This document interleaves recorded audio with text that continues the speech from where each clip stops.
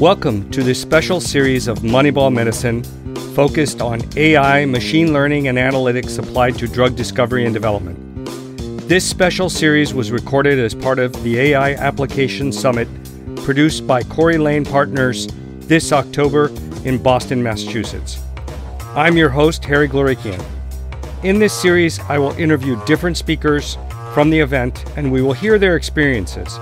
We will dive into the challenges and opportunities they're facing and their predictions for years to come. Welcome to Moneyball Medicine. What if you could create a system that would learn from every cancer patient's experience? Would that learning improve the care and the outcome of the next patient? Would it help accumulate the real-world evidence needed to not just achieve outcomes of existing approaches, but accelerate research into new areas? Those are the sorts of questions we will ask our next guest here on Moneyball Medicine. My guest today is Dr. Shrujal Baxi. Dr. Baxi currently serves as the medical director at Flatiron Health, where she focuses on real-world evidence.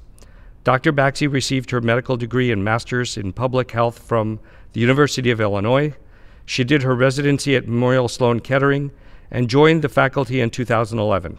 In her role, she is actively involved in therapeutic clinical trials, but in addition to that, she is no stranger to using data to making things in oncology care better.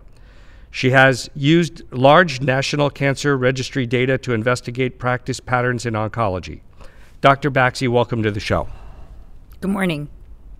I had the pleasure of including Flatiron Health in my book, Moneyball Medicine, but it would be good if you could tell the listeners a little bit about the company. Sure. So Flatiron Health is essentially a health technology company that is focused in oncology. What Flatiron Health has is really a two-sided business that fits together. The first side is a electronic health record system that provides services to community oncology practices. And the goal of the provider side is to make delivering cancer care for each patient optimal.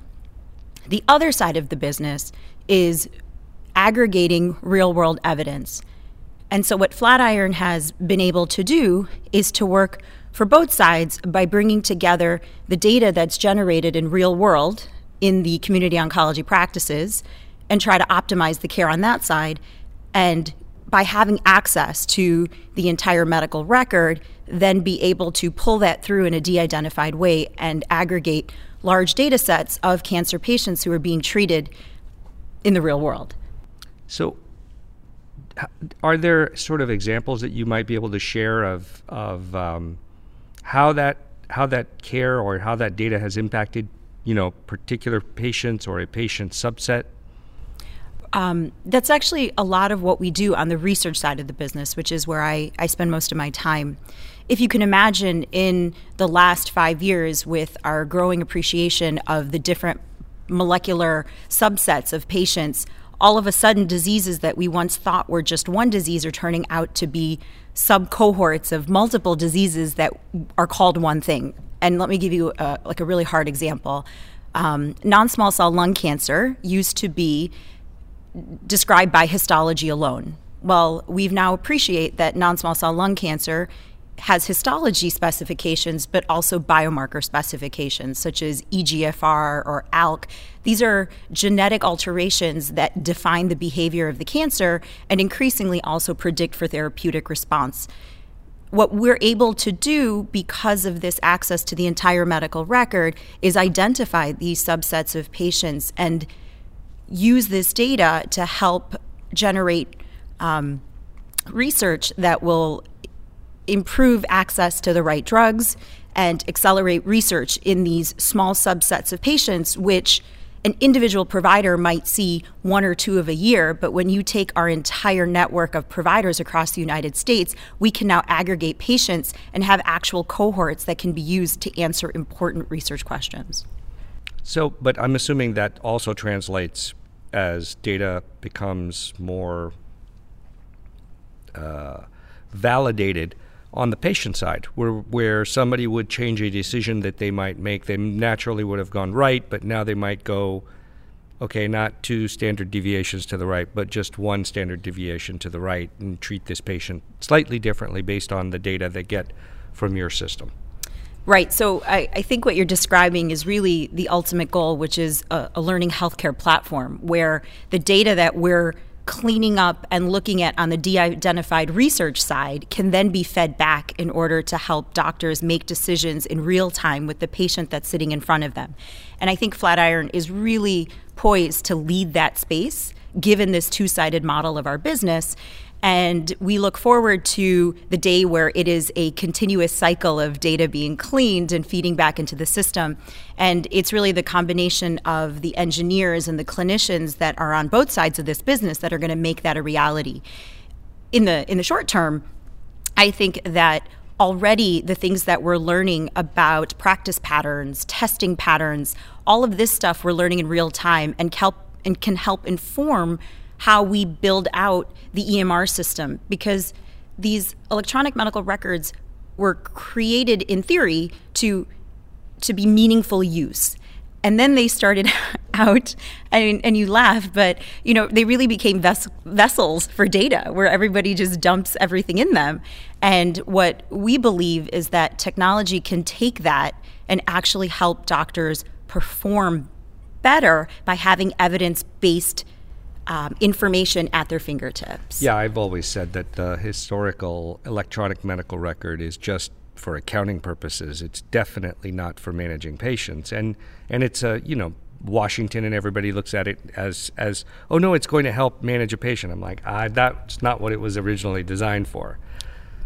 But I think it can, and I actually feel like it's the foundation. So transitioning from a paper chart to an electronic record, which can grow and improve over time with software, is actually an important first step, and it needed to happen. And now it's on companies like Flatiron to take that to the next level. So what are some of the challenges when you're trying to implement this into clinical practice? That's a really good question. I believe, as a clinician first, that the day can be very busy, and cancer is a very challenging disease to treat. Anything that disrupts the flow of a day is seen as an impediment to delivering care.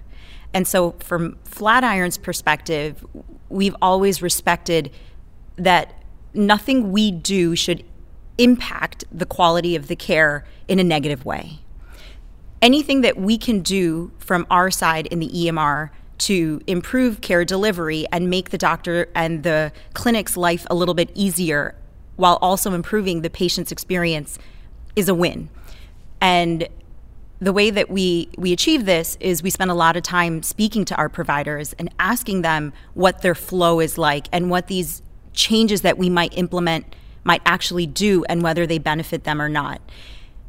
While on the research side, everybody wishes that data was always entered in a structured way, right? If they could just check some boxes, it would make cleaning the data a lot easier. We realized early on, and I say we, but the founders and some of the original people realized that for this to be sustainable, for our EMR to be valuable, it could only make their lives easier. And so as we learn why these data points are important, why it's important to identify upfront if somebody is EGFR positive or if they're HER2 positive, and we can capture that data and use it to inform the decisions that are being made between a patient and their doctor, well, you could see that there might be a reason then for the provider to enter that data into the system. But if it is a mandated enter and there is no value to the provider, I think that most busy clinicians are simply not going to do it. Well, I mean, at some point there is some data we all need, right? Basics around the patient that may not seem relevant at that moment, but in aggregate make a difference to how we look at this patient long term. How do you see like the data folks in your organization and the clinical folks actually, working together? There are two different ways of looking at the world. I think that's a astute observation. But I think that it's that tension between the clinical folks and the data folks and the engineers that actually leads to a better product, because we have to vet it across all these teams in order for a decision to move forward. And it keeps us honest. And really, at the core of this is that individual patient journey, which we want to capture on the research side, but the clinician wants to capture on the provider side. And how all of that fits together, that's the challenge and the opportunity in this space. I want to go back to the question you said about there's certain basic data that we will all eventually need, even if we don't have it at the time, right? That's kind of your point. I want to highlight that in cancer, there's basic data that probably we all need, but actually to answer the really important research questions that are coming up as these subsets of patients become obvious, the granularity of that data that's going to be necessary to answer those questions, it's actually complicated. And entering all of that data into the system on the provider side is quite burdensome. And so I feel that technology is going to help us capture the data on the provider side, but really the focus on the research side is how technology can help us pull out all that data that's hidden in these medical records. So does that mean like a new job for some sort of scribe or somebody to help get that data in? Help get that data in or help get that data out? Maybe both, but you got to get it in first to get it out. So I've heard of this idea of medical scribes and people following clinicians around and capturing all the data. You know, I've been challenged to think outside the box by my technology colleagues in ways that as a clinician I hadn't ever imagined. Is it possible that there's some type of voice recognition that will automatically check boxes as a doctor is speaking in a clinic? I would love to see solutions like that become reality. I don't see that happening in the near future. And so what I like about Flatiron is that they're always modifying as they go. And if we can capture more structured data using novel approaches, I can't imagine anybody on the research side would be against such a move. Given the realities and the pace at which medical care changes in the United States, I think that that's something to hope for. But in the meantime, we need to solve for the current situation, which is that most important information in a patient's journey is still trapped in unstructured format within these medical records.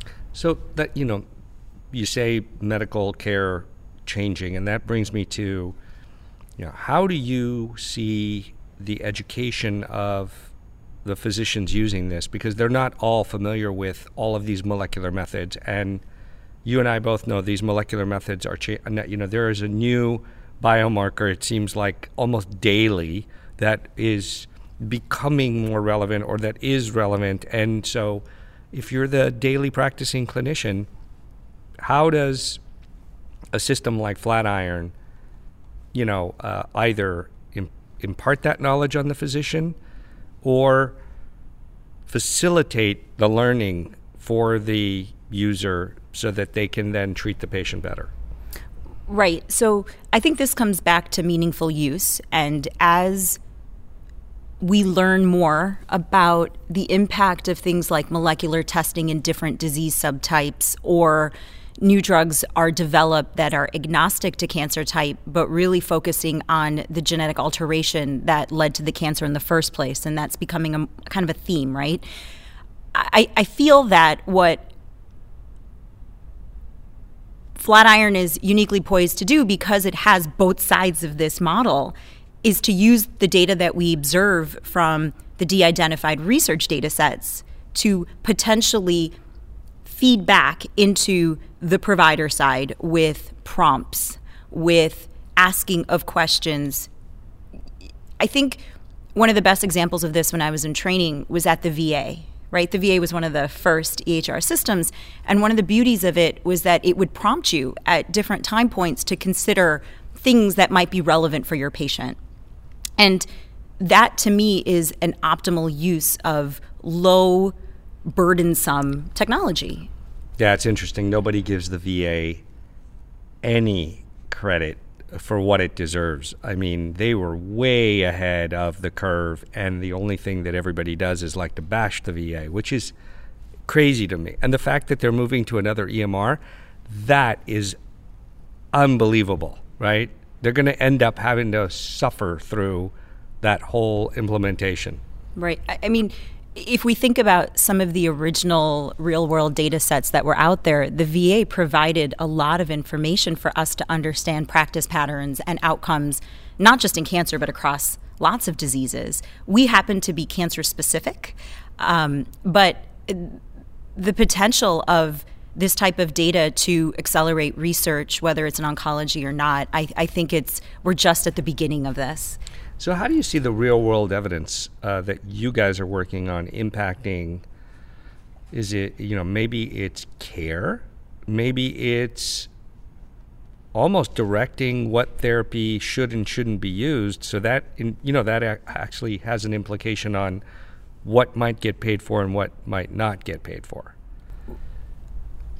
I think entering this idea of what is paid for or not is something we've not fully worked out. So as we look at real-world evidence and the research or the observations that can be made looking at real-world evidence, I think it will start to help us answer the complicated questions, which is, for the patient sitting in front of me, which is better when I have multiple options, right? So there was a time where for many cancers we had very few therapeutic choices, and doctors would choose based upon the consideration of the risk of the side effects against the potential benefits. We would have long conversations with our patients and their family members and try to align on what was the best path forward given kind of the circumstances in front of us, the patient, their issues, their underlying medical comorbidities. But it was often slightly anecdotal because clinical trial data often didn't include the kinds of patients that we were seeing in clinic. It would be anecdotal in the sense that I had a patient kind of like you maybe a few years ago, and we did this, and this is what happened. But what real-world evidence allows us to generate is actual cohorts of patients that are more likely to look like you based upon aggregating large amounts of data. And so how that's going to feed back into the what about a patient like me type question, which I think is what many people are looking forward to being able to do with large aggregated data like this, I think it's a reality. It's just a matter of when. So do you have any examples that you can share where you were like, wow, that was interesting, or I never realized that? And, even as a physician, that's sort of a eye-opening moment of not realizing something was what it was. Right. I've had a lot of those aha moments since I started because I practice in a subspecialty clinic at a large academic center.